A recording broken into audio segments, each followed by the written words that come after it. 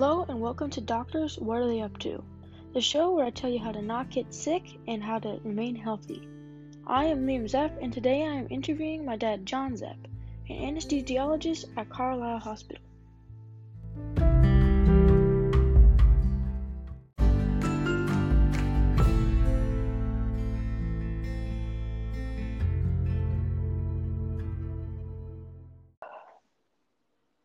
How can we talk about health and not talk about the reason we are all stuck inside?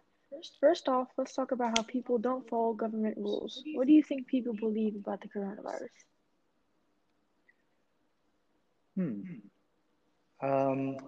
I think there's a lot of uncertainty in regards to the virus and what types of people get sick and how sick they get. So I think in the medical community, we're still learning. And as a result of that, the general population is left a little uncertain as to what measures they can take to help themselves. So as the medical community starts to gather information and gather evidence, I think we can disseminate that information to the general population to have them or allow them to be more informed.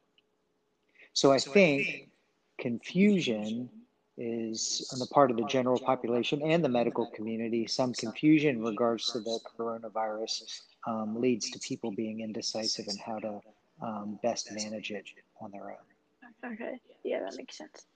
So this is a less severe question, but still important. So do you think people who don't vaccinate their children have a solid reason for it? Or do you think it's just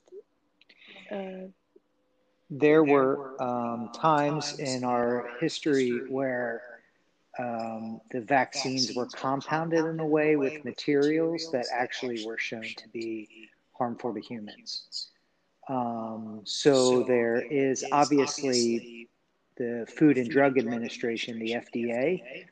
They've controlled that process better so that those harmful elements have been removed from the vaccine manufacturing, right? So vaccines are very safe, but I do think that the people that are concerned about how that process is, how the vaccines are manufactured, I think it is a legitimate point from the past. I don't think that those same rules apply today. But I also think that some of the reason why people that are against vaccines are against them is because they have a general mistrust of the government. I think if there is more open communication and better trust of the government, people would be more likely to comply with vaccinating their children. okay? Next question. Oh, can I add one more thing? Yeah, go ahead.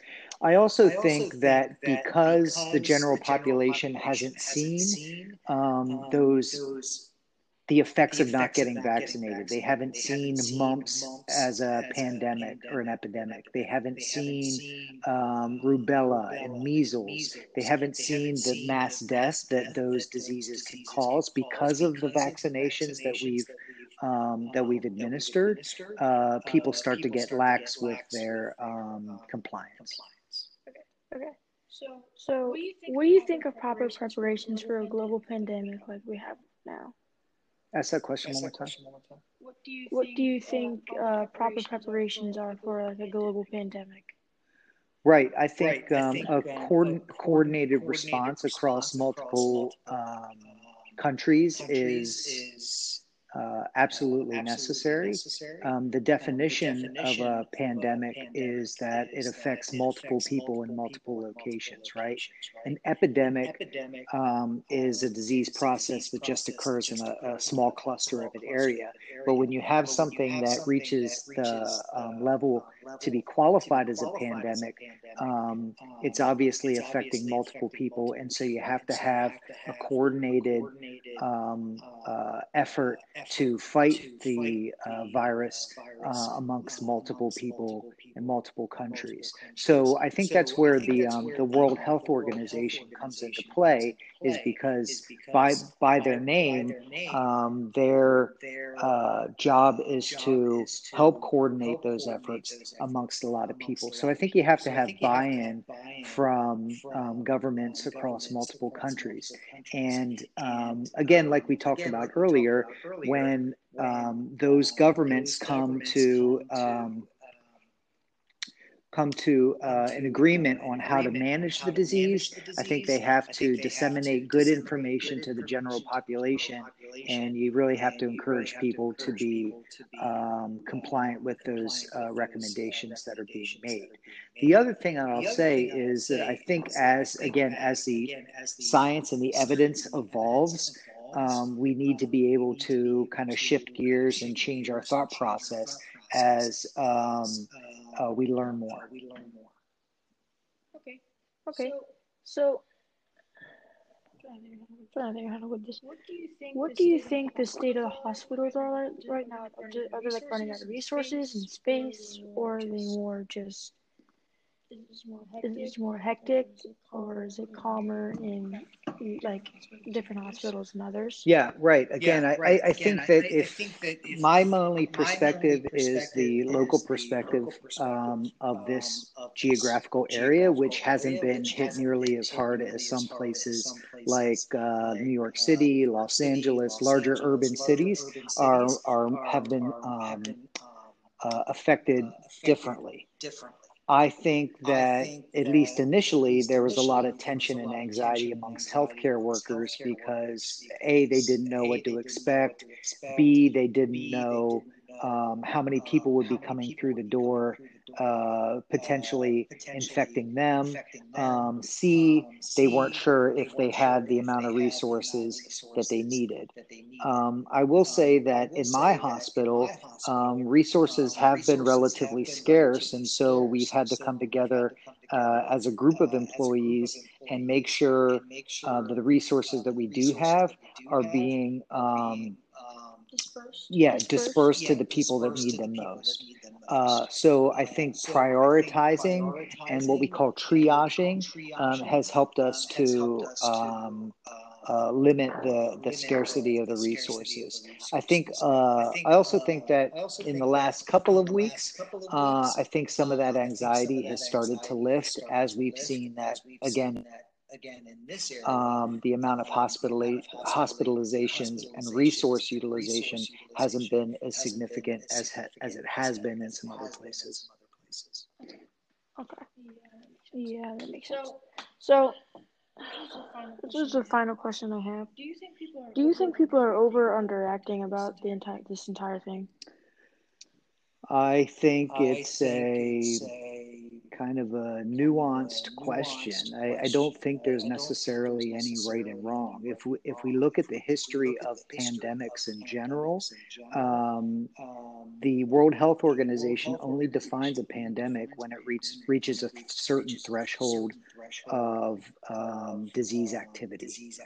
This virus reached those thresholds. So I think there is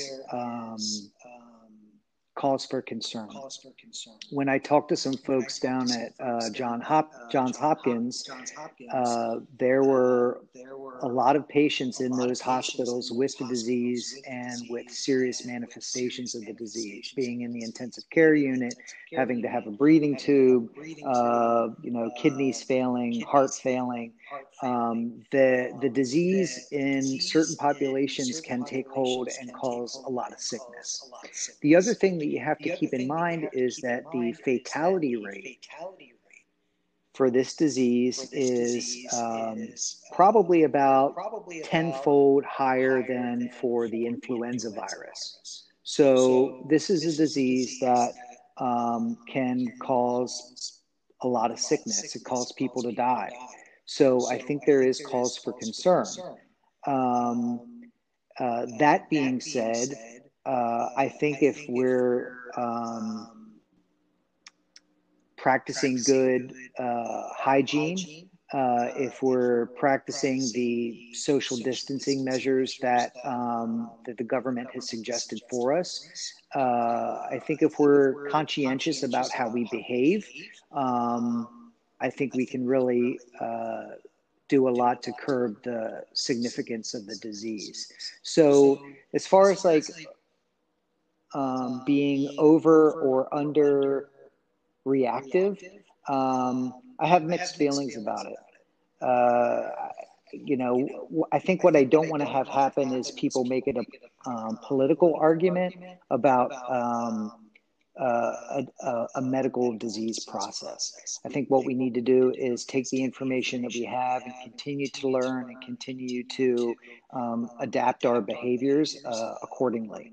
But really the basic principles of hand hygiene and, covering your mouth when you sneeze and avoiding sick contacts, I think those make sense for this pandemic as well as, in general, general principles. Okay. Well, there are all the questions. Thank you for letting me interview you. Yes, sir. I was glad to be a part of it. Okay.